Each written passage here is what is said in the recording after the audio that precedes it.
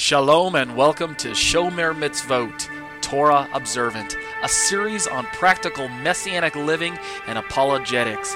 I'm the author, Torah teacher Ariel ben Lyman Hanavi. Torah observance is a matter of the heart. It always has been and always will be.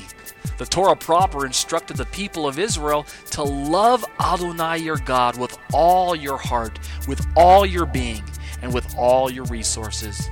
This is where Shomer Mitzvot begins, by loving Hashem and accepting Him on His terms. By this, I mean accepting His means of covenant obedience. For today, this means acceptance of Yeshua, His only Son, for Jew and non-Jew alike.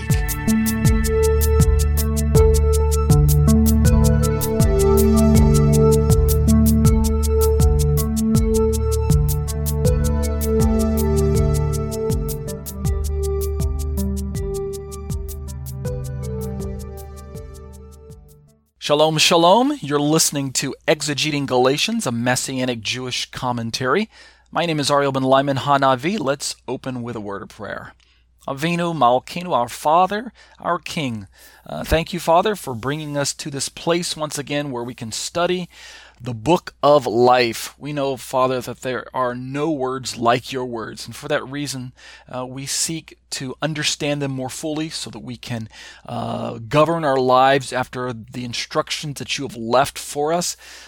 Father, we know that we are not going to be able to fully understand everything that we read and study, and for that reason, we seek out the Holy Spirit. We know that He is the one who is going to unlock the meaning of the text to us. Lord, we know that you have given interpretations to others in the body. We know that even natural men with a degree of studying, of learning, in training in biblical languages and Jewish culture and Israel's history and ancient Greek. Even without the Holy Spirit, there's going to be insights and nuggets that we can glean from the text from a natural perspective, meaning even without the leading of the Spirit. But Father, it's that unique word of life-changing power and fruit that comes about as we avail ourselves of the Ruach HaKodesh, as we seek the author of the text, as we seek to see the Messiah in the text, Lord. That's where the lasting value is going to come in. And so, Lord, it is for that reason that we stop and we pray and we ask you, Holy Spirit, come into this place, come into this room, come into our hearts and fill us afresh with a vision of Messiah, with a sense of His glory and of His presence, with an urgency to know that the times are short and that we need to be about our Father's business. Lord, give us a heart to do what is pleasing to you. Help us to walk circumspectly, not as fools, but as wise, redeeming the time before the days are evil.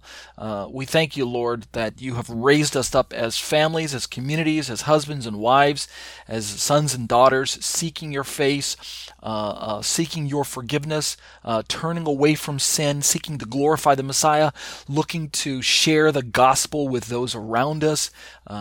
Lord, what an awesome responsibility that you've given to us to take these words of life and give them to others. So for all those reasons, Lord, that's why we study, that's why we press in, and that's why we seek to be pleasing to you. Be with each and every person who has joined me tonight, those who are with me live in the Skype class, as well as those who couldn't make it tonight. I pray that you'll bless those who are listening to this podcast by way of the internet, by way of iTunes, by way of whatever means that they find themselves at. Lord, I pray that you'll continue to bless them and raise them up. And we'll be careful, Lord, to give you the praise and the glory, B'Shem Yeshua. Amen. Thank you, everyone, for joining me again. I'm delighted that everyone can meet with me week by week via Skype or just via internet, MP3, whatever means you're listening to this commentary.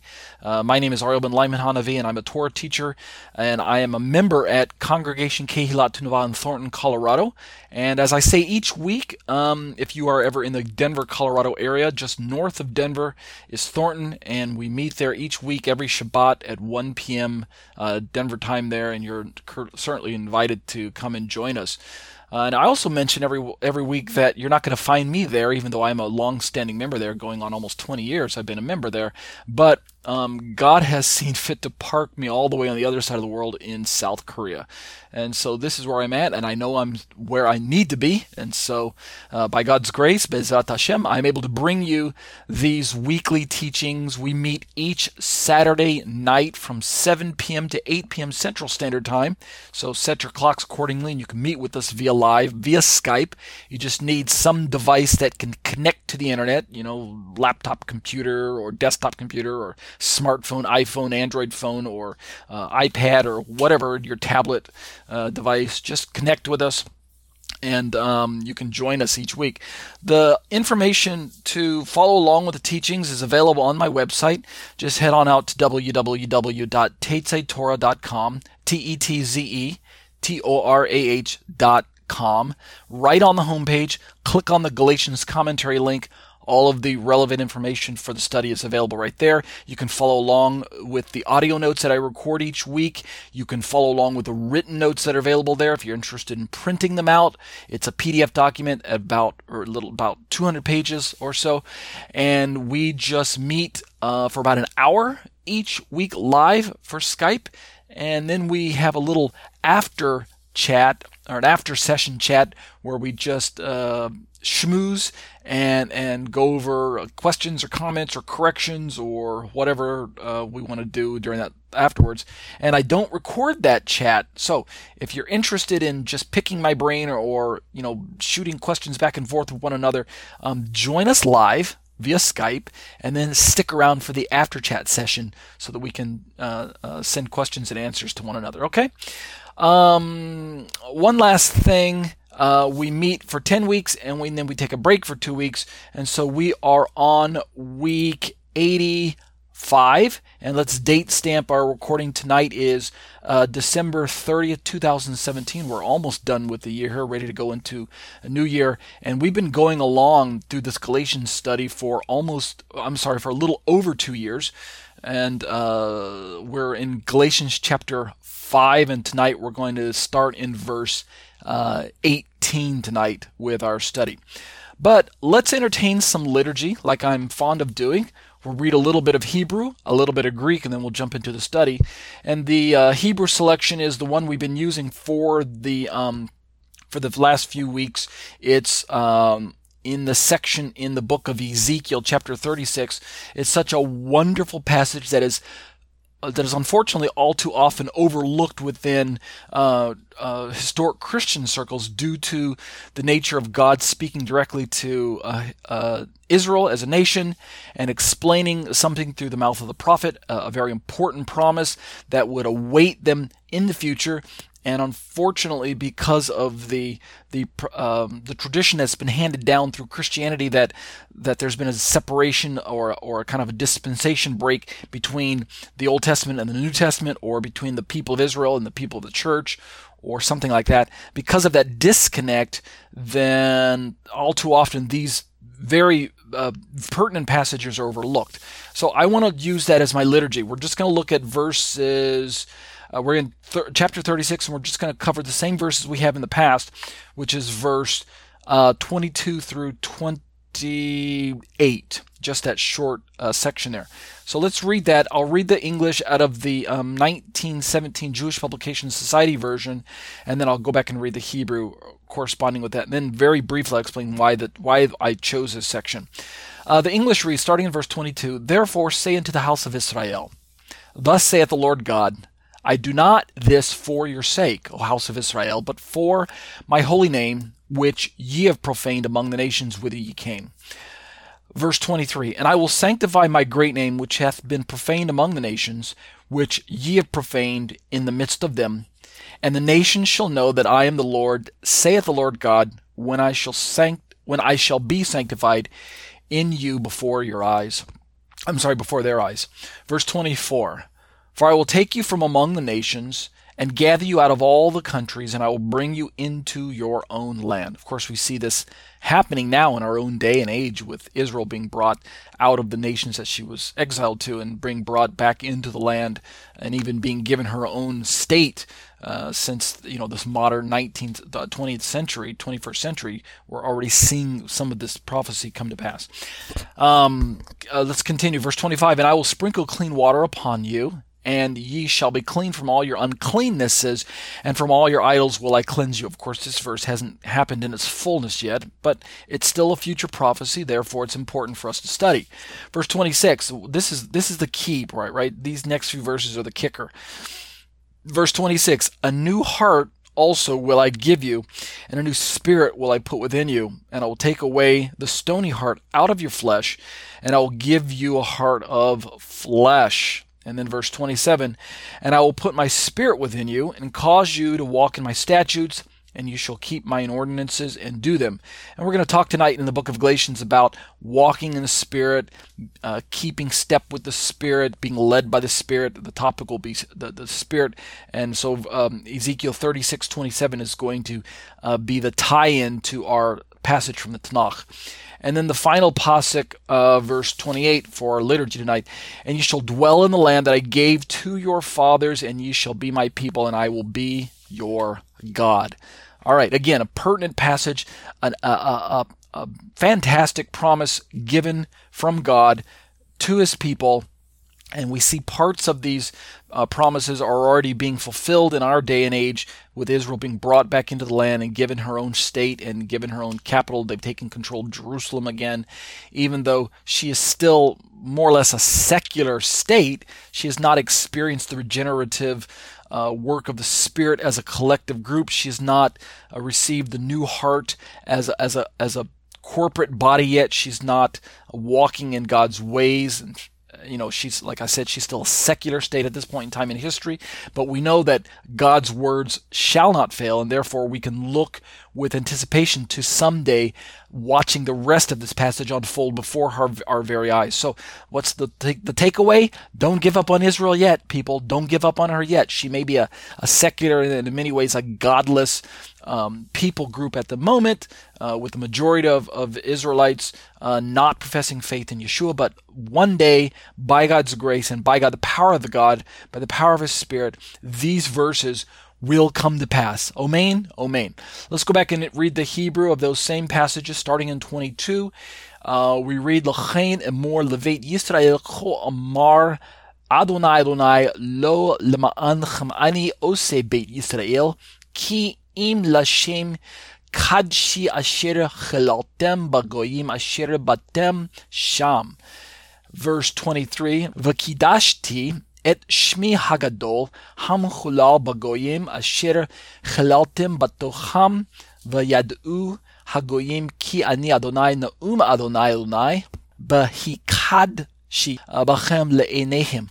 And notice I'm saying Adonai Adonai. It's because actually in the Hebrew, for those of you who are following with me in the live class, right here, this word that I just highlighted in blue actually literally says Adonai, as in Adonai in the English, Adonai. But then this next word actually is the tetragrammaton name of God, many times pronounced Yehovah, many times pronounced Yahweh, Jehovah, Yahweh, Yahweh, Yehovah, various types of pronunciations. I'm of the inclination that Yahweh is the more accurate of those pronunciations. But since we have Adonai, Yahweh, many times I'll say Adonai, Adonai. So I hope you guys aren't put off by that. All right, let's continue in verse 24. V'lekachti etchem min hagoyim v'kibatzti etchem mechol ha'aratzot v'heveti etchem el admatchem.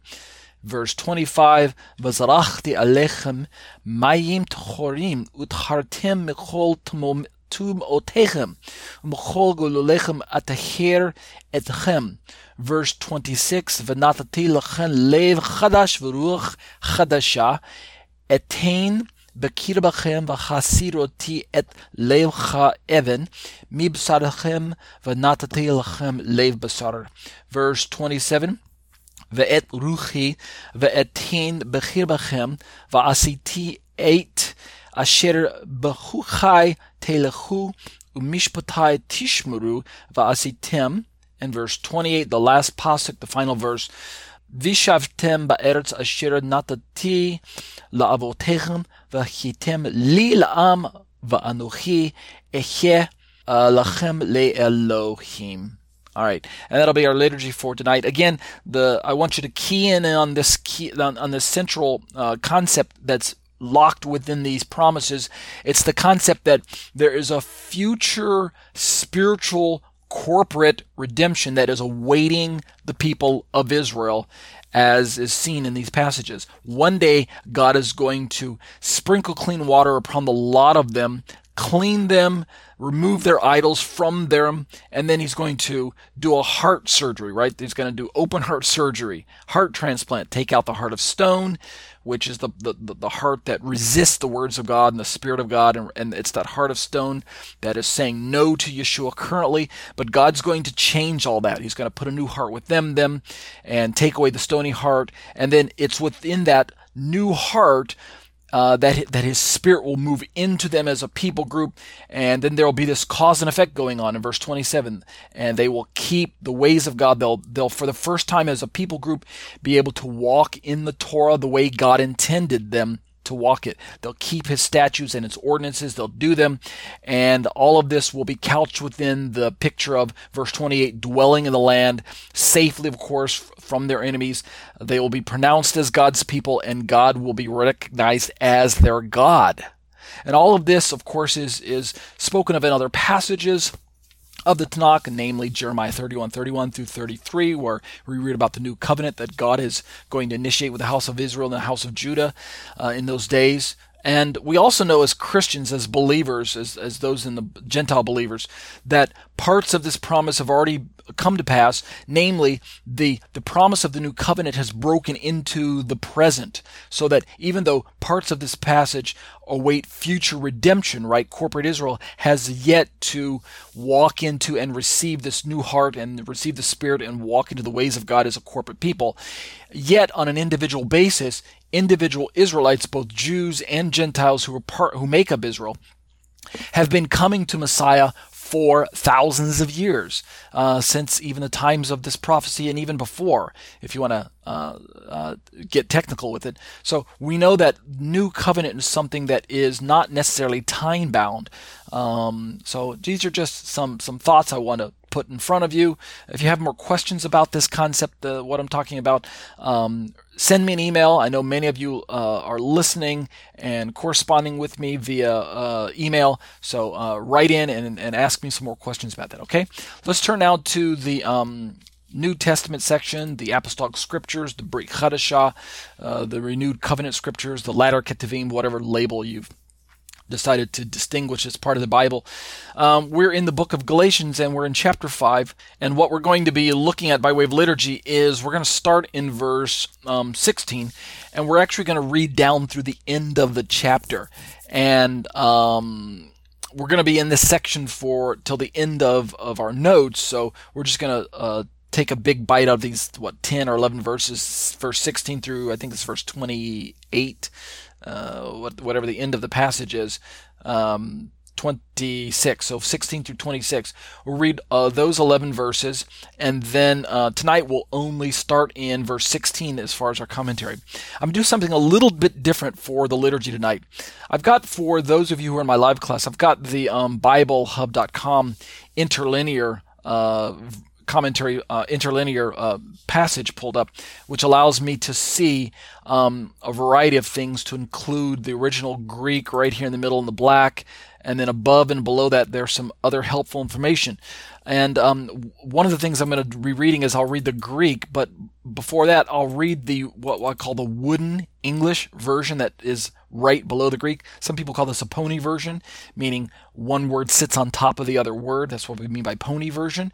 So what this will allow us to do is to just see the exact syntax, that is the word order of the Greek as compared to the English, and it'll allow you to see which words Paul put in front, which there's a concept in Greek where the words that are thrown in the front of the sentence carry the more emphasis, and that's kind of that's kind of one of the aspects of the Greek language, at least Koine Greek that Paul's writing in, is that the more important concepts are found usually up front, the earlier clauses, the words that are up front. And so we'll be able to see this as I read the Greek tonight. I'm going to read actually the English, and I'll go clause by clause, and then I'll pause and read the Greek corresponding, and then I'll just go back and read English, then Greek, English, Greek, English, Greek. And the English will sound a little wooden, sound like a Yoda, kind of backwards talking, strong am I, weak are you. It'll sound kind of odd like that, where the noun precedes the verb. Pizza I eat, that type of concept, but that's okay. I don't think you guys are going to get lost in this. So we'll only do this tonight. It's because we're starting this new section, and I couldn't resist it. It's also because we're going to be reading through this familiar list where we read about the fruit of the Spirit, which is a list that many people have memorized from the Bible, and this will be kind of neat to see each Greek word corresponding to the English that we're used to reading when we read about the list with the fruit of the Spirit: love, joy, peace, long-suffering, gentleness, peace, meekness, those types of things. It'll be neat to see the Greek corresponding, okay? All right, without further ado, let's entertain this. This won't take too long, by the way, maybe 5 minutes, and then we'll jump right into the study. All right, verse 16 reads, I say, moreover, by the Spirit walk. The Greek says, lego de pneumati peripateta. And desire flesh, no, not, you should not gratify. Kai epithumian sarkas u me teleseta. Verse 17. The indeed flesh desires against the Spirit. He garsarks epithume kata tu pneumatas. And the Spirit against the flesh. To de pneuma kata te sarkas. These indeed tauta gar, to one another are opposed, alelois antiketai, in order not that if you might wish, hina me ha'in thaleta, those things you should do. Tauta poiete. Verse 18. If moreover the Spirit you are led by, e de pnoati ageste, not you are under law, uk este hupanamon. Verse 19. Evident moreover are the works of the flesh. Phanera de esten ta erga te sarkas, which are hatina esten, sexual immorality, porneia, impurity, akatharsia, sensuality, aselgeia, idolatry, starting in verse 20 now, idolatry, idolatria, sorcery, pharmakeia, enmities, echthrai, strife, eris, jealousy, zelos, fits of rage, thumoi, contentions, erithei, dissensions, dikastasiai, factions, aireses, and then starting in verse 20, envyings, phanoi, drunkennesses, that's interesting, drunkennesses, methai, carousing, komoi, and things like these, kaita hamoia tautois, as to which I forewarn you, ha prolego, human, even as I warned before, kathos proepon, that those such things doing, hati hoita toiauta prasantes, kingdom God's not will inherit. Basilean theu kleromesusen. All right, verse 22. But the fruit of the Spirit is ho de karpas tu pneumatas estin, love, agape, joy, chara, peace, irene, patience, makrothumia, kindness, krestotes, goodness, agathosune, faithfulness, pistis, and then starting in verse 23, gentleness, prautes, self-control, enkrateia, against things such, kataton toiuton, no, there is law, uk estin namas. And then verse 24, those moreover of Christ Jesus, hoi de tu Christu Iesu, the flesh have crucified, ten sarak estaurosen, with its passions and desires, suntois pathemason, kai tais epithumaias. And then verse 25, if we live by the Spirit, ezomen pneumati, by the Spirit also we should walk. Pneumati kai stoichomen. And then the last verse, verse 26, not we should become boastful, me genometha kinadoxoi, one another provoking, allelus prokalumenoi, one another envying, allelois phtantuntes. All right. That'll be our liturgy for tonight. Thought I'd have some fun with the Greek and the English, the Pony version. Hope you enjoyed being able to hear or see if you're in my live class, but hear the Greek and the corresponding English. I thought it was really fun as I was studying through this this week, just meditating on the fruit of the Spirit list, the 9 fruits there that we're used to hearing in sermons, starting in verse 22. But the fruit of the Spirit is love, joy, peace, patience, kindness, goodness, faithfulness, gentleness, self-control. All of those fruits that are mentioned that we've memorized growing up. So let's turn to my commentary tonight, and we're going to study starting in verse 18, just by way of review from last week. We studied verse 13, 14, we skipped 15, and then we jumped to 16 and 17.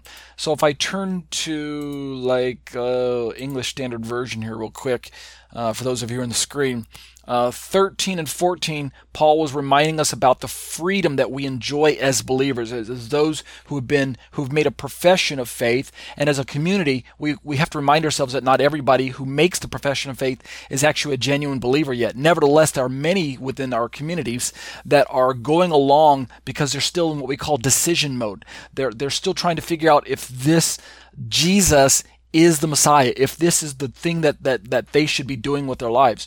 But as a community, it's their responsibility to continue to walk in that profession of faith and to continue to avail yourselves of the Spirit as a community. So there's always this community responsibility that Paul is going to be addressing when he's talking about you, brothers. You were called to freedom, brothers. He can say brothers because as a community, they have made a profession of faith, even though Paul knows, just like every good pastor, not every one of them is a true believer.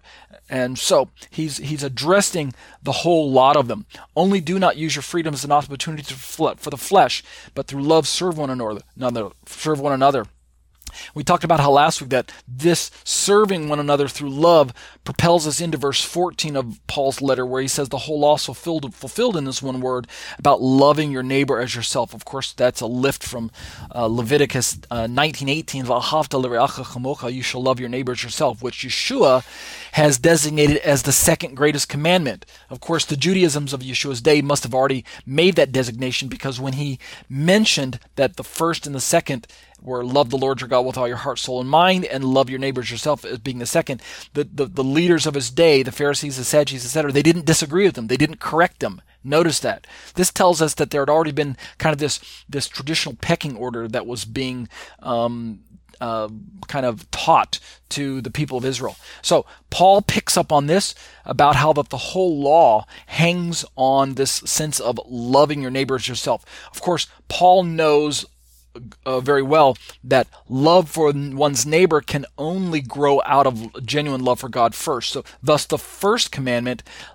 propels us into this responsibility of the second greatest commandment, right? We must avail ourselves of loving God with all our heart, soul, and mind, like we read about in the Shema of Deuteronomy 6, verse 5.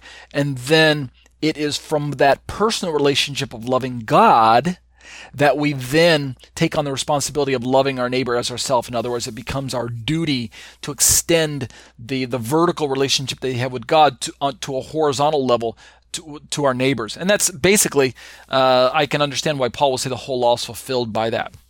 In other words, based just like he said in 1 Corinthians, the great love chapter, where we read about, faith, hope, love, these three, and the greatest of these is love. Right, so we can understand why love is the one word that fulfills all of the Torah.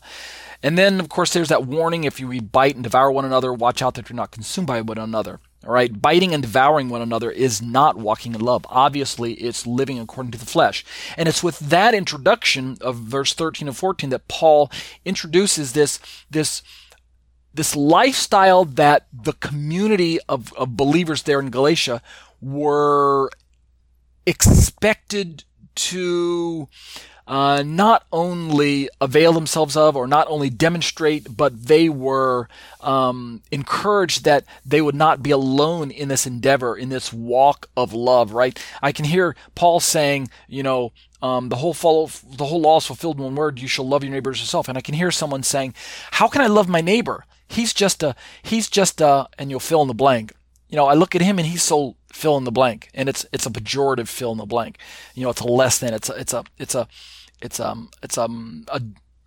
derogatory mindset. How can I love my neighbor when he's so fill in the blank? This undesirable neighbor. Why do I have to love? How can I love him? I can't do it. But Paul's going to remind them that it's not just human ingenuity that's going to propel you into loving your neighbor. It's actually walking by the Spirit. God himself didn't just set you free in order to leave you to flop around on your own like a fish out of water.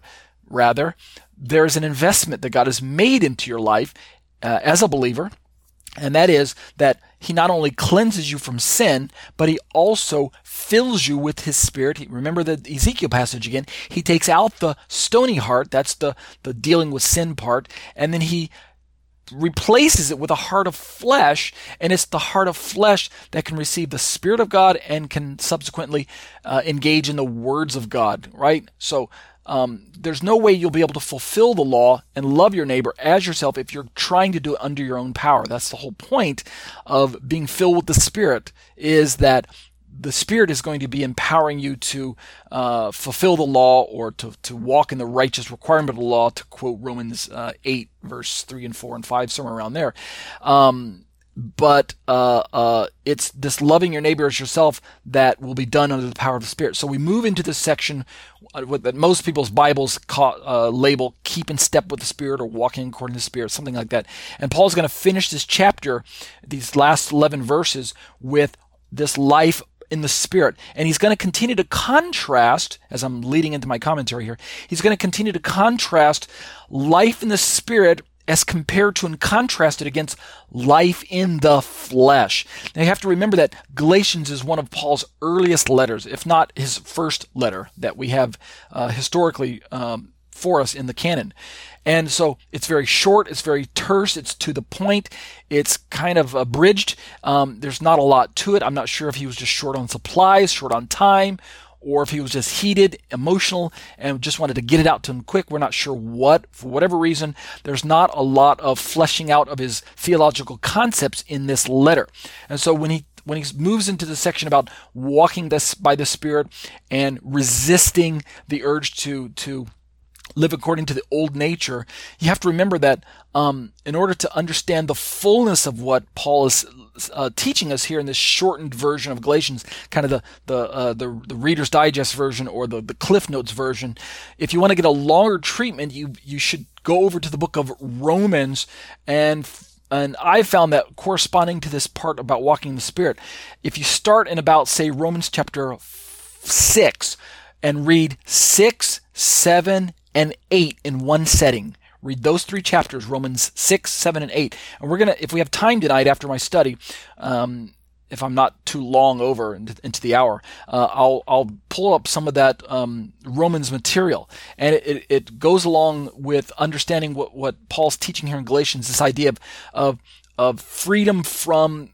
sin, freedom from condemnation, freedom from the old nature, being set free from the old passions and desires, and yet then being given the ability by God's Spirit to have a desire to walk in God's ways, to walk according to the Torah, to love one's neighbor, to turn away from sin, to say no to the flesh, to enjoy the fruit of the Spirit, and then continue to be a Spirit-led individual, right? To be Holy Spirit-led. And all of that is fleshed out in the longer version of Romans. So Romans is the best commentary to the book of Galatians. So Romans 6, 7, and 8, those three chapters are great commentary to this section in the book of Galatians. In fact, indeed, to the book of Galatians as a whole. Just one last warning. Remember, when you're reading to the book of Galatians, the audience, the target audience of the book of Galatians is a group of Gentiles who are being tempted to turn to a Torah that is micromanaged by the Judaisms of the groups of Judaisms that had existed in Paul's day. In other words, the Torah is being leveraged as a boundary-defining concept. It's the commandments of the law and of the Torah are being defined as boundary markers between not just Jews and Gentiles, but even between Jews and other Jews. So that we got this highly charged sectarian a community that existed in Paul's day, very everyone's got the right view of Torah, and you got to join our group if you want to get it right, and things like that. And so that's the kind of the social background that the book of Galatians is in, and the Gentiles are kind of wondering, should we join the Jewish groups? Should we convert? Should we become proselytes? Should we take on physical circumcision and obligate ourselves to whatever halakha the group that we've joined to is imposing upon us? And Paul is going to come along and say, that's not necessary if you're seeking to be counted as genuinely righteous and genuinely saved. Then you don't need to convert to Judaism to accomplish that. You just need to place your faith in Messiah, be filled with the Spirit, and continue to walk that lifestyle as a Gentile. You will then be counted as a genuine covenant member in God's eyes, and therefore you will be reckoned as genuinely righteous. And that's the book of Galatians. When we get to the book of Romans, we have a group of people that Paul hasn't even met yet. He's writing to them in advance. And there's a tendency in the book of Rome, in the book of Romans, in the church at Rome, there's a tendency for the Gentiles to think, well, we don't need the Judaisms anymore. We've superseded them. We've surpassed them as the new people of God.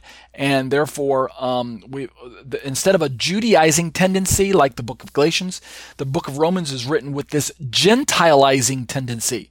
Yeah, guys, understand what I'm saying there? So Paul's thrust in the book of Romans is slightly different. His target audience is different than the book of Galatians. The book of Galatians, the Gentiles are seeking to Judaize, that is, to take on Jewish identity, versus in the book of Romans, the Gentiles are seeking to Gentilize, that is, to throw off any relationship to the Jewish synagogue and communities, and relationship to Torah, and relationship to that whole identity of Israel. They're seeking to self-identify as this new people group, and it's within that social mindset that Paul has to write in advance. Right, he hadn't been there, versus in Galatians he had visited them, and he's writing after the fact. So, but aside from those differences between the two books, there's the theology behind being set free from sin, being sanctified by God Himself, being filled with the Spirit of God, and then being empowered to walk in God's ways and to love your neighbor as yourself and to fulfill the Torah. Those two concepts are both identical in both books, right? Galatians and Romans. All right, so that's our background. That's where we're starting tonight. Now we can jump straight into verse 18. But if you are led by the Spirit, you're not under the law. All right, now it seems like we hit a brick wall as far as messianics.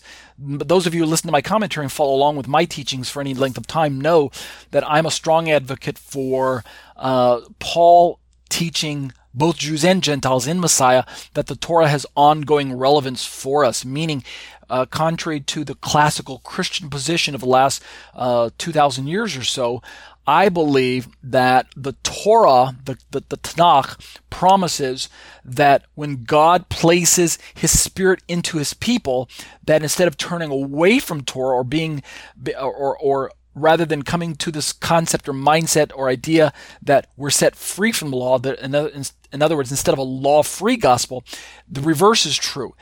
What happens is when God sets us free by the power of the risen Messiah, when God fills us with the Spirit and writes His words on our heart, well, then the result is that we will actually become more Torah observant. We'll actually become genuinely Torah observant. And you say, well, Ariel, where do you get that concept? Well, duh, if you weren't listening to my liturgy tonight, it's right there in the book of Ezekiel for us, to be sure, right? It's all found all throughout the book of Deuteronomy. And it's also in the familiar passage that's quoted at length in the book of Hebrews twice, right? Hebrews chapter 8 and Hebrews chapter 10.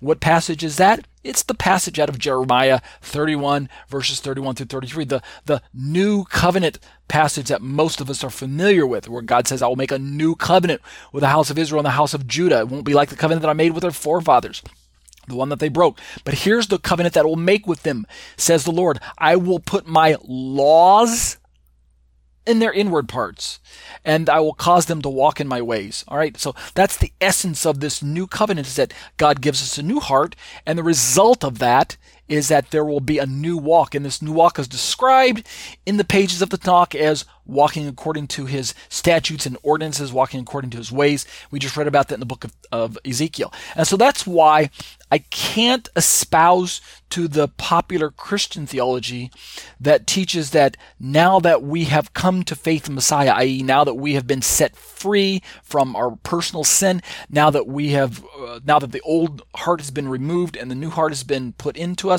now that we have the Spirit on the inside, I can't follow along with the theology that says, now I'm free from the law and free from any obligation to keep the law, free from any vestige of Torah observance, etc., etc. You guys understand what I'm saying? Nearly every Christian commentary that you can consult on this verse, we're going to read this in my commentary, goes down this road of a law-free gospel. So, if you're led, let's turn now to my commentary and jump right into it. I'm going to just read most of it, and that way we should be able to cover most of the time efficiently. So let's turn to my commentary to scroll down here. We are on page 167 if you're following along with me on the written notes, or if you've got the show notes that I sent out to you in advance. We are in verse 18. Galatians 5:18, ESV once more. But if you're led by the Spirit, you're not under the law. All right, let's talk about this. Here's what I have to say.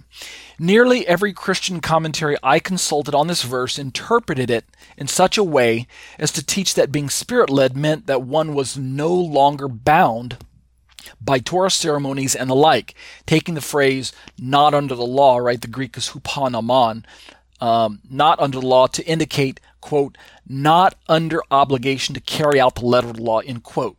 All right? To be sure, I go on to say, most of those same commentaries looked ahead in Galatians chapter 6, verse 2, where they contrast the law, nomos, in this verse, presumed to be the law of Moses, with the law of Christ in 6:2. So we're going to cover that when we get to it in time, so we'll see more on law of Christ in my comments to that verse below in time. But as was to be expected, I say in my notes here, as was to be expected, those same Christian commentaries cross-referenced Paul's words in Romans, there's Romans again, right? Romans 6:14, particularly because the entire phrase, not under the law, was used there as well. So let's do this real quick. Let's pull up Romans, and that way we'll have something we can look at.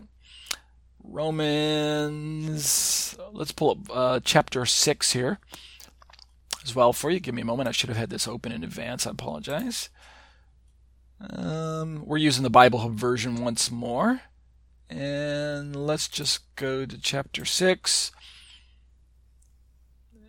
And let's turn to the ESV version for a second. All right. So in Romans 6:14, which we're going to look at, Romans 6:14 reads, and I'll just read 14 and 15 because these two verses are very familiar to us. It reads, quote, "For sin will have no dominion over you, since you are not under law, but under grace." And then verse 15, "What then are we to sin, because we are not under law, but under grace?" Right? And if we were to turn to the Greek of that, the interlinear that I'm using here, what I say, verse 14 and 15. Sin indeed you not will rule over, not indeed you are under law, but under grace. Hamartia gar humun u kuriese u gar este hupa naman. This phrase right here, hupa naman, under law, is the same thing that we read about in Galatians 5:18. Same Greek exactly, under the law or under law. We don't have to have the, there's actually not the article there. It's not under the law, hupa ta naman or hupa ho naman or something like this. It's actually just literally under law.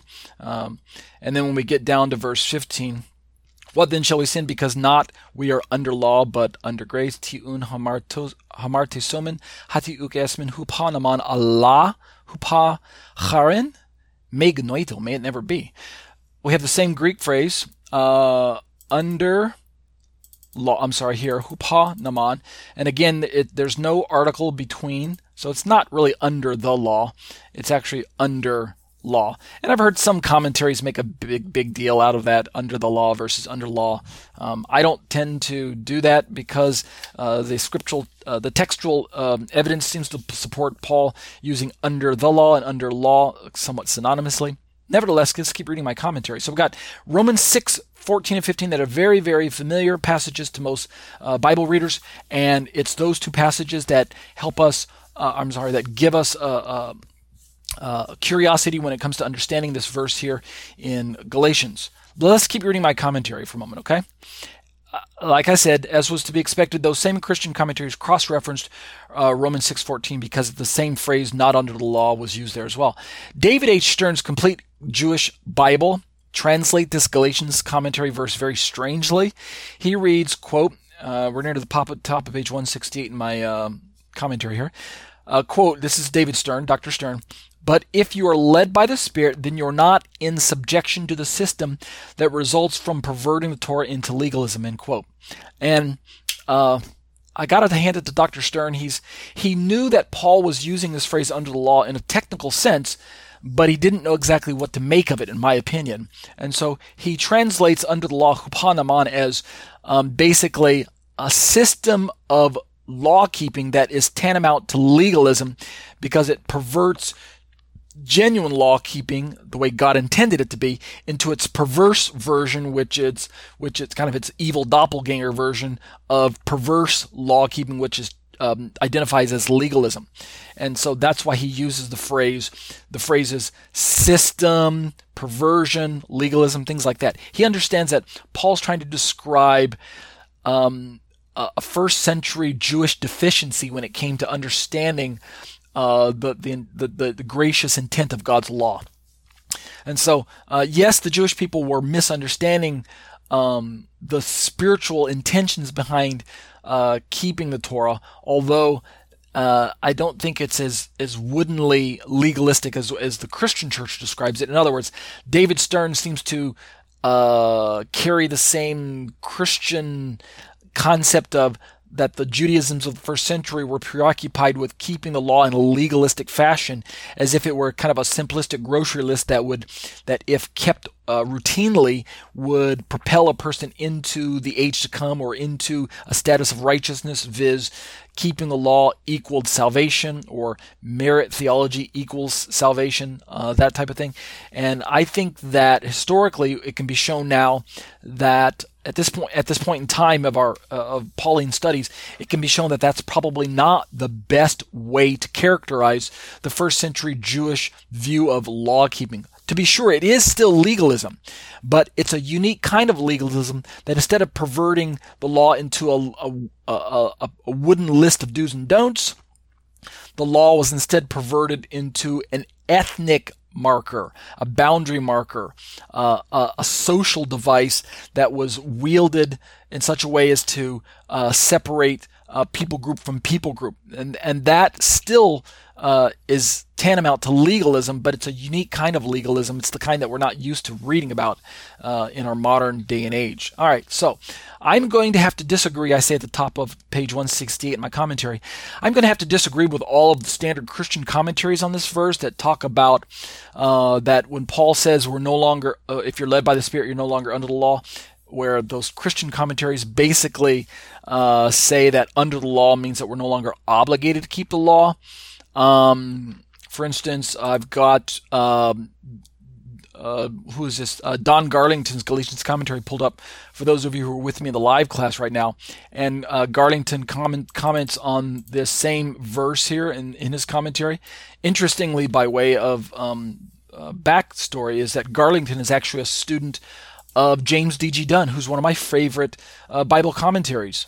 And James D.G. Dunn has enabled us to a peek into the social Judaisms of Paul's day in a more accurate way than before. James Dunn is what we might call a new perspectivist Pauline teacher, and he's able to describe the first century Judaisms in a far more accurate light than has been known previously because of his reliance upon the inside peek into the rabbinic documents, as well as corroborating Paul's positive views on Torah with the rest of what he has to teach in his letters. My point is that Garlington actually carries the same Christian theological mindset as most commentators, in that he thinks that Paul is teaching that we no longer have to keep the law because we are Spirit-led. And this is all the more interesting when we realize that Garlington is a student of Dunn. Just FYI, Dunn himself doesn't think that Christians should be keeping the Torah. Isn't that a shocker? As highly regarded as I make Dunn's commentaries to be and offer them, and I do highly suggest that you go out and pick up James D.G. Dunn's commentaries to the book of Galatians and Romans, etc., because you're going to get, in my opinion, a more sharply focused, sociological, historically accurate view of Paul, rather than the prevailing Christian views. Nevertheless, Dunn, being a Christian, comes to a conclusion that Paul is teaching that we no longer have to keep the law as well. Isn't that strange? So, in just looking at Garlington real quick here, Garlington also says, quote, and I'll just read one or two lines here. In telling the Galatians that Spirit-led people, I'm right here. In telling the Galatians that Spirit-led people are not under the law, Paul is making two closely related points. The one is that they do not live in the age of law before the outpouring of the Spirit, the time of bondage. In this sense, they are not under the authority of the Mosaic economy. Historically speaking, Spirit and law occupy different turf in salvation history. Indeed, the advent of the Spirit is proof positive that the era of the Torah has passed away forever. Look at that verse there. I'm sorry, the line there. The advent of the Spirit is proof positive that the era of the Torah has passed away forever. Or, in practical terms, Garlington says, the Spirit does not lead one in the way of Torah, only in the path of the law of Christ. Those who devote themselves to the law observance do not, in point of fact, possess the Spirit. Right?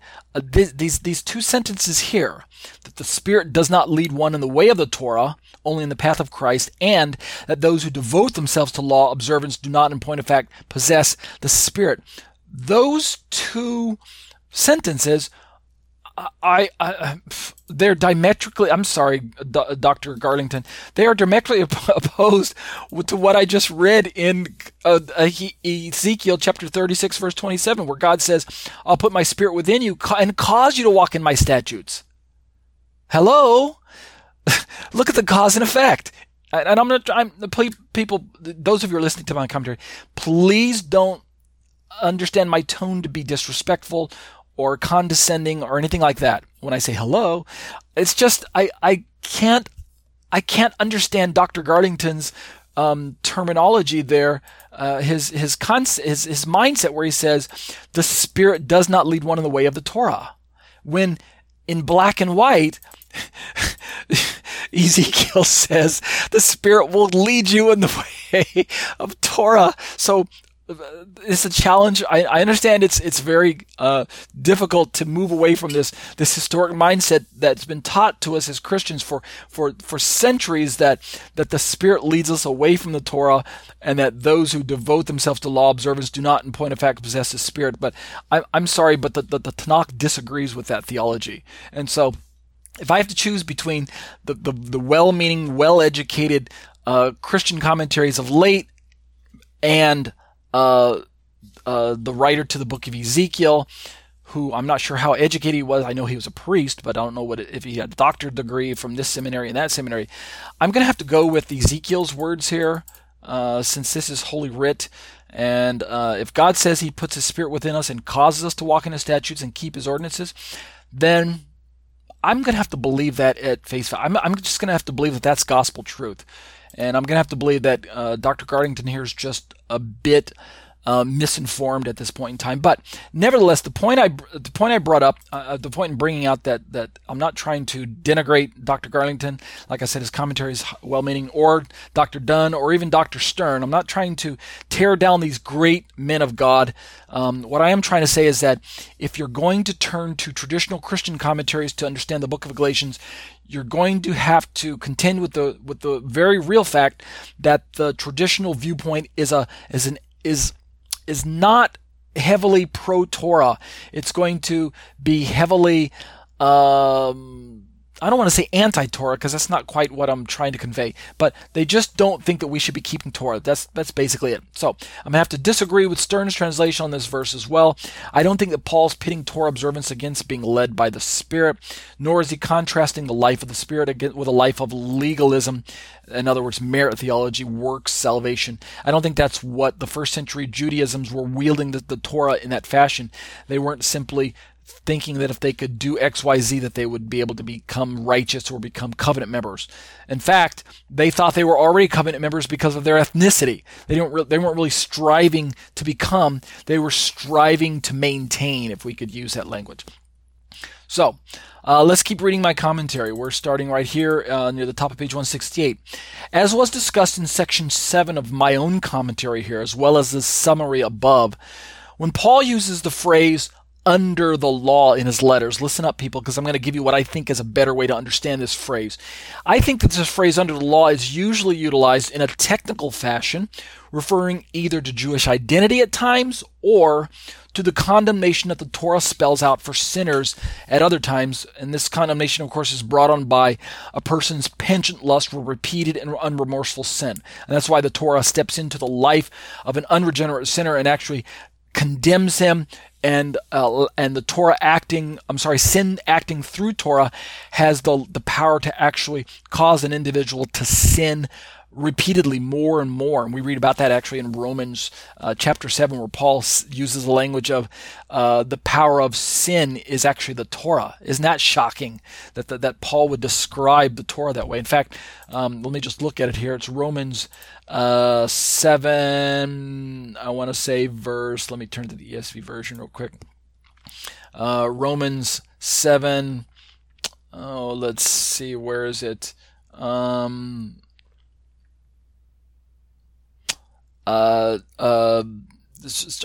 around verse 7, starting in verse around 8 and 9. Sin seizes an opportunity through the law, things like that. So anyway, and actually I think it's in 8 where he talks about how that sin apart from the law is actually dead.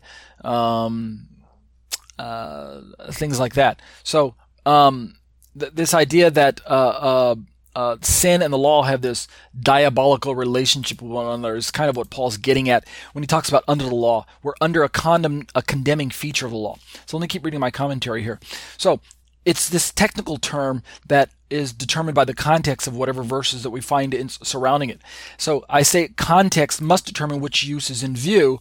And since Paul is in the middle of a dialogue about old nature versus the new nature that is controlled by the Spirit's infilling, we can safely interpret under the law here in Galatians 5:18 in this verse as shorthand for under the condemnation of the law. And I think that's the best way to see it there. If you're led by the Spirit, you're not under the condemnation of the law. If you're led by the Spirit, you're not under the dominion of the law. If you're led by the Spirit, you're not under the power of the propensity to sin that the law and sin have towards one another. And it's because you are a new creation, and there's been a severing of the law's tie on the old nature that is within you. And you can read about that again. Go back and read Romans 7 and Romans 6, 7, and 8 as one group, and you'll see that's what I'm talking about there. All right, so let me go back to Romans 7 there. I go to say on my commentary, and I think I should be able to finish this tonight, if you allow me to go maybe another 10 minutes. This verse, I say in my notes, not only emphasizes our freedom from condemnation, right? We're not under the condemnation of the law as believers, but it also emphasizes our need to be Spirit-led. So let's turn now towards the positive part of the verse about being Spirit-led, right? If you're led by the Spirit, you're not under the law. Here's what I have to say. And at this point in time, I'll just kind of read without stopping. I actually interpret the term led by the Spirit to be a tantamount to being filled with the Spirit, which is a phrase that's familiar to us. It's found in footnote number 157 in my notes, shows it's Ephesians 5:18, where Paul says, be not drunk with wine, but be led by the be not drunk with wine, which is debauchery or dissipation, but be filled with the Spirit instead. So, as one reads through my commentary here to exegeting Galatians and notices the way that I regularly disagree with standard Christian commentaries, right? I just, raked Dr. Stern, Dr. Garlington, and Dr. Dunn across the coals, right? I raked them across the coals. It seems like I don't want you guys to get the wrong idea here. When you read through my commentaries, you get the idea, the way I regularly disagree with Christian commentaries, I keep saying, one might get the impression that I have nothing positive to say about the prevailing Christian views at all, and that's far from the case. In point of fact, I actually have the utmost respect for every Christian translator and commentator that I encounter, often gleaning rich spiritual nuggets from their non-law related materials, right? To be sure, as I'm going to mention now, Dr. John MacArthur is one of my all-time favorites. Yep, Johnny Mac, John MacArthur. He's one of my favorites. I grew up listening to him as a Christian even before I was a Messianic, because I was raised as a Baptist, and so John MacArthur has been preaching since before I was born, and his voice is in my head. And I worked at a Christian radio station for 7 years, and John MacArthur was one of the shows that we regularly featured on that radio program. So, John MacArthur is one of my favorites, and because of his pertinent words on the concept of being filled with the Spirit, I want to quote him at length here, and he's going to close out my commentary tonight. All right? Facets of spiritual filling. This is directly from John MacArthur's website, and I'll give you the footnote after I read through his notes. This is going to be about probably about half a page or almost a full page worth. Listen up. All right? Tell me what you think about this. Facets of spiritual filling. This is Dr. John MacArthur. When we use the word fill in English, we normally think of something being placed into a container, such as milk being poured to the brim of a glass, water being run into a bathtub, or gasoline being pumped into a gas tank. But none of those examples conveys precisely the meaning of to fill or be filled, as does the Greek pleroo, a form of which is used in Ephesians 5:18, where Paul says, be filled with the Spirit. Pleroo has 3 shades of meaning that are helpful in illustrating the spiritual meaning of Spirit-filled. Listen up very carefully.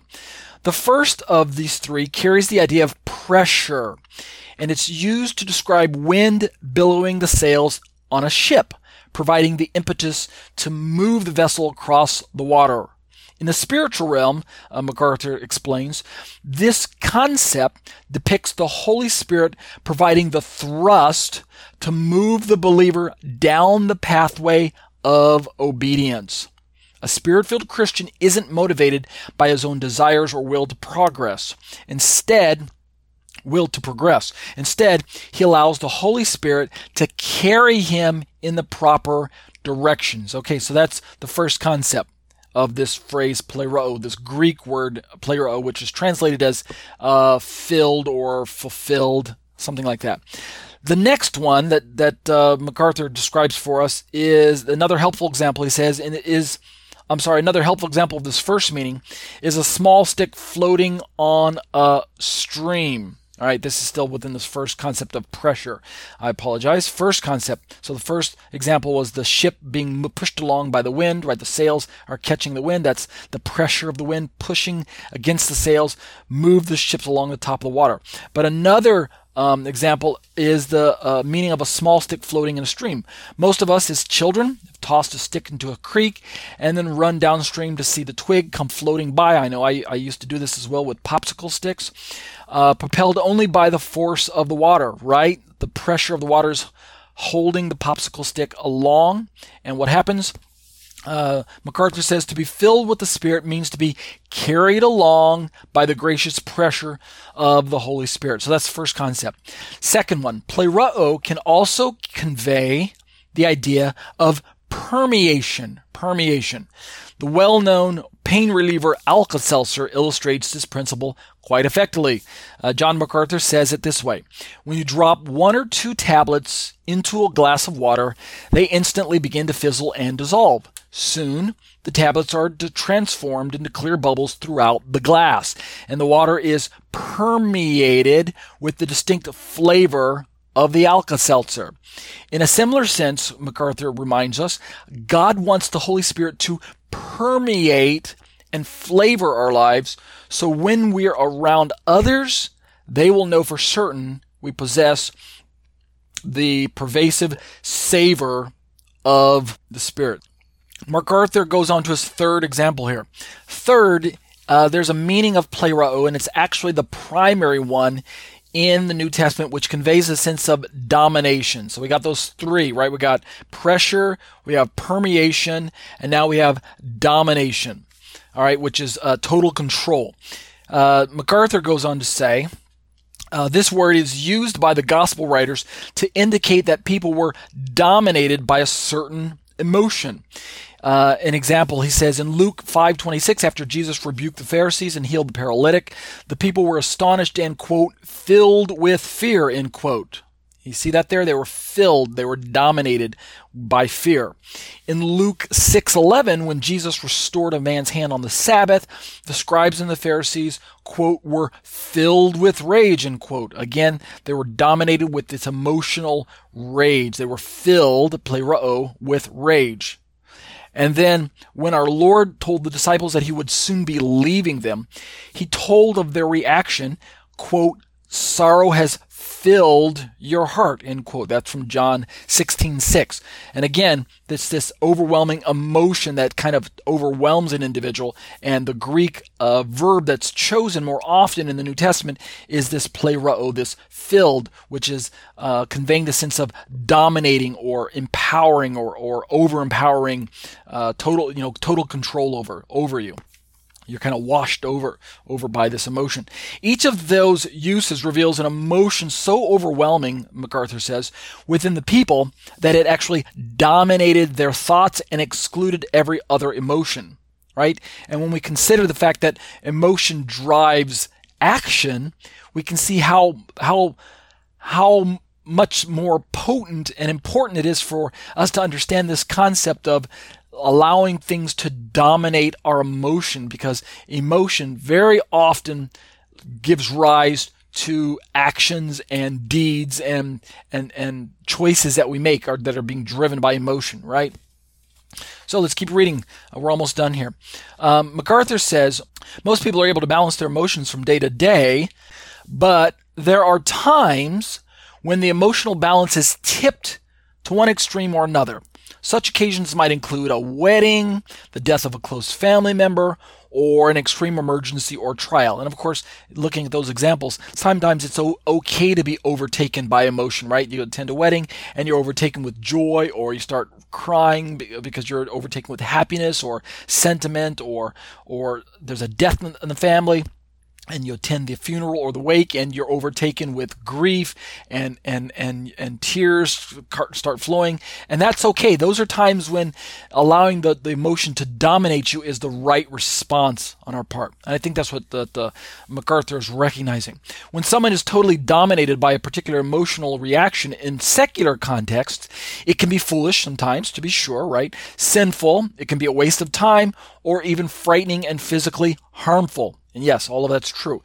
But he goes on to say, in our spiritual lives, we are commanded to yield to the total control of the Holy Spirit for the purpose of every emotion, thought, and act of the will becoming under his direction, right? So every emotion, thought, and act of the will be under the direction of the Holy Spirit if we yield to the total control of the Spirit, this Greek verb pleroo.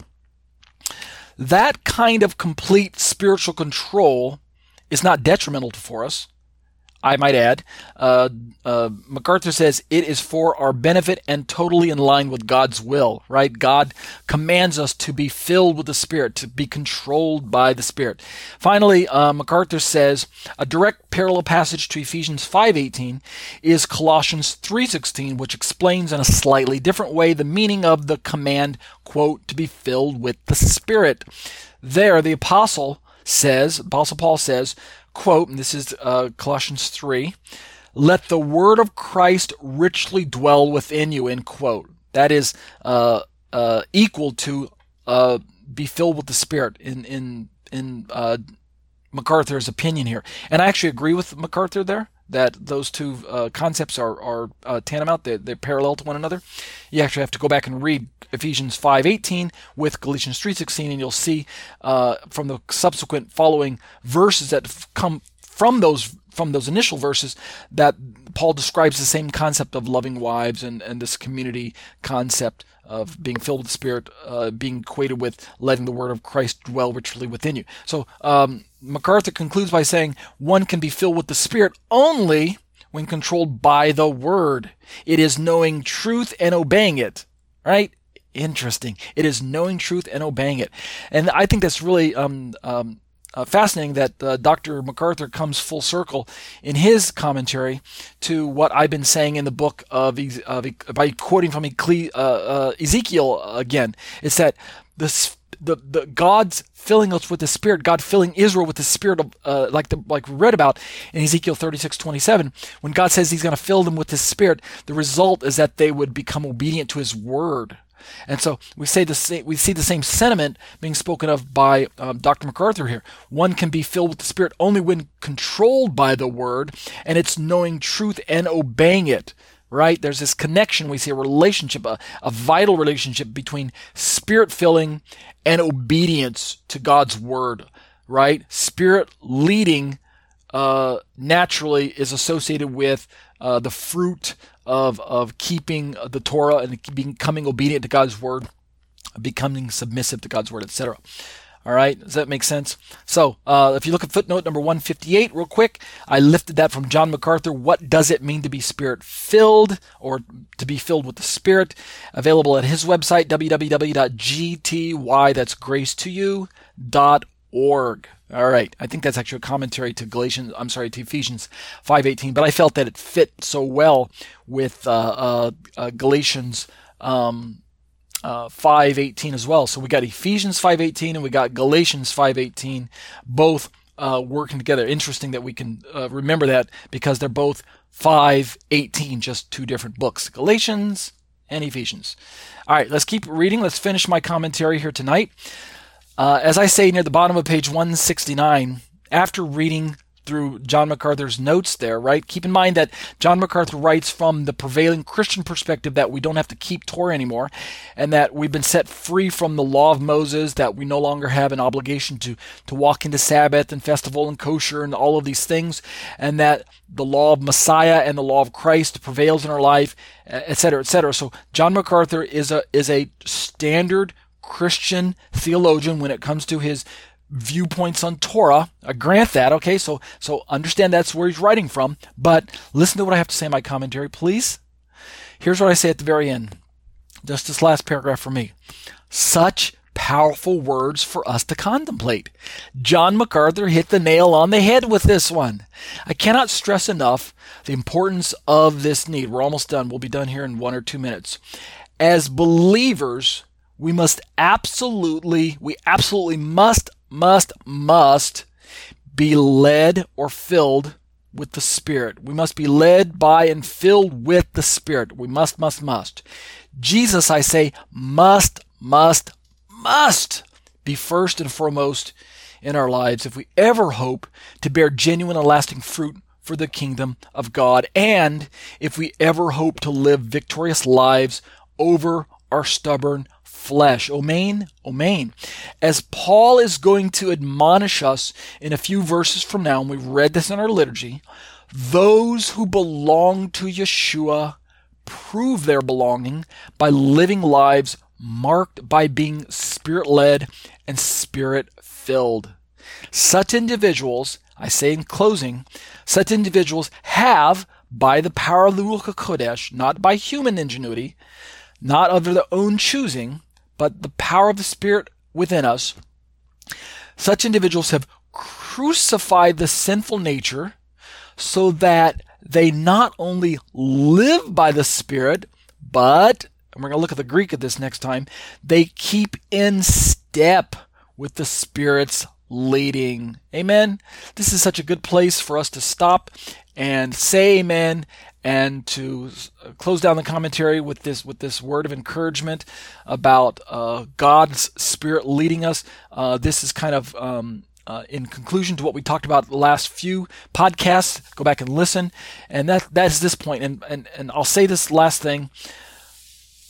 In our endeavor as Messianics to seek to be Torah observant, right? Seeking to become obedient and return to the Hebraic lifestyle that we believe that God is leading us into as Jews and Gentiles in this body of Messiah. We gravitate towards these Hebraic traditions now. We're suddenly interested in what is in the food. We're suddenly interested in what we should attach to our garments.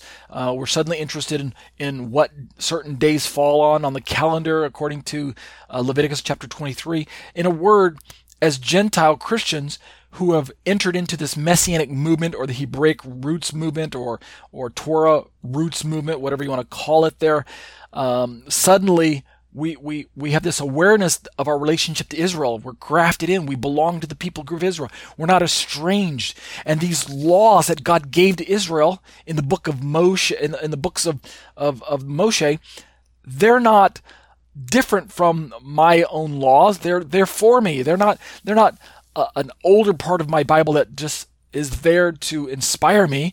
They're actually there to dictate my way of life. These are the things that we come to as Christians as we get introduced to the Messianic movement, right? And this is, Baruch Hashem, this is such a wonderful response to the Spirit's moving and leading in our lives as He draws us back to the words of life as we return to what we call the ancient paths wherein lies the blessing, if we can quote a Torah passage there. I think that's Jeremiah, if I'm correct. But the point is, we come to an awareness of the scriptures of Israel, and we seek to be pleasing to God, and we say, Lord, forgive me for neglecting these laws for so long. Forgive me for ignoring them and not being aware of my responsibility to them. All right, all of that is good. But then somewhere along the line, sometimes there's a danger in this Messianic movement, and that is to spend all of our time focusing on Torah observance and exactly what it means to keep the feast and keep kosher and exactly how my tzitzit should be tied and how big should my mezuzah be on the doorpost, and is it angled correctly and is the scroll in there securely and is my kippah on my head correctly and things like that. We start to become enamored with things Messianic and Torah based, and sometimes we forget the fact that the purpose of God filling us with the Spirit, yes, is to bring us into right relationship with Him and into right relationship with one another, but it's also to continue to empower us to live lives that are pleasing to Him, that are an example of what it means to be model Torah observant citizens in the kingdom of God. And lastly, God fills us with the Spirit so that we can be a witness, so that we can bear fruit that can be seen, that can be experienced by our community, and that can give us the power to witness to the lost, to people who are still in decision mode, to people who haven't heard the gospel. And so we need to focus, my point, as I'm trying to say, my challenge here, we, as I say this and step off my soapbox, we need, as a Messianic community, to not forget that one of the primary commands of the apostolic scriptures is to be filled with the Spirit, to keep in step with the Spirit, to walk by the Spirit, right? We've got to say no to our flesh and keep in line with the Spirit. So it is with that we're going to turn to next week when we start looking through all of these, the works of the flesh as contrasted against the fruit of the Spirit, and remind ourselves that there is a battle that goes on inside of us as we seek to be Spirit-led, and our old man, our old nature is going to war against us. But there's hope, because God is going to give us the power to overcome the flesh. Amen. Amen. With that, let's close my commentary down. We went just a little over. I usually do go a little bit over an hour and 10 minutes or so, but I appreciate everyone staying with me for the commentary. For those of you who are with me in the live study tonight, if you'd like to stay and discuss anything that we talked about or just chat for a little bit, you're certainly welcome to. You don't have to. And for those of you who are listening to this commentary by way of MP3 or something like that, well, then you're missing out, all right? Come on out and join us each week if you'd like to ask questions and pose comments afterwards. I don't record them, so you're not under any pressure or anything like that. They're not going to be uploaded and shared with everyone in the world via the internet. You don't have to worry about that. I actually stop the recording after the live study ends and things like that. So, but you're certainly welcome to come on out. We'd love to have you, okay? All right, let's close in prayer. Father, I bless your name, and I thank you for being able to study with the students tonight, being able to share what was on my heart, being able, Lord, just to convey my thoughts and my passions. And Lord, I thank you that you have given me the ability to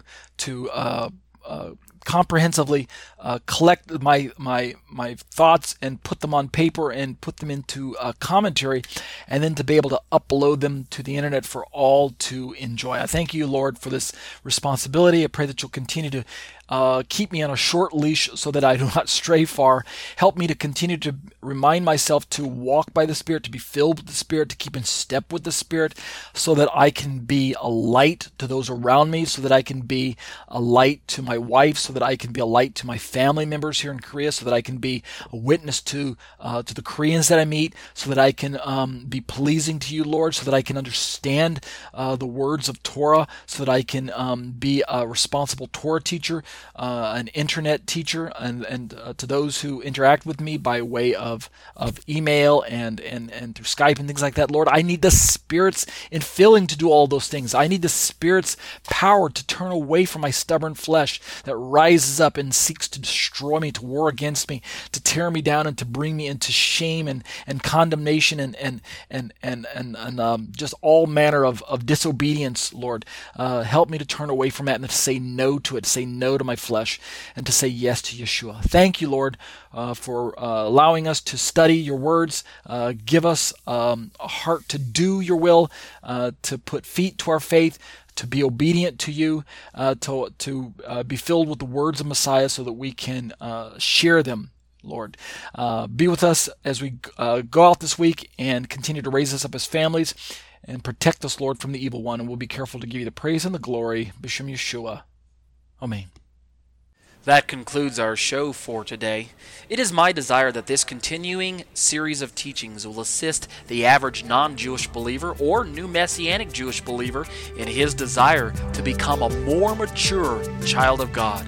And now, O Israel, what does the Lord your God ask of you but to fear the Lord your God, to walk in all his ways, to love him, to serve the Lord your God with all your heart and with all your soul, and to observe the Lord's commands and decrees that I am giving you today for your own good. To the Lord your God belong the heavens, even the highest heavens, the earth, and everything in it. Yet the Lord set his affection on your forefathers and loved them.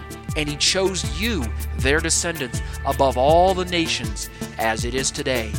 Circumcise your hearts, therefore, and do not be stiff-necked any longer. Because the Torah is written on the hearts of all who truly name the name of Yeshua as Lord and Savior, it is meant to be followed to the best of our ability.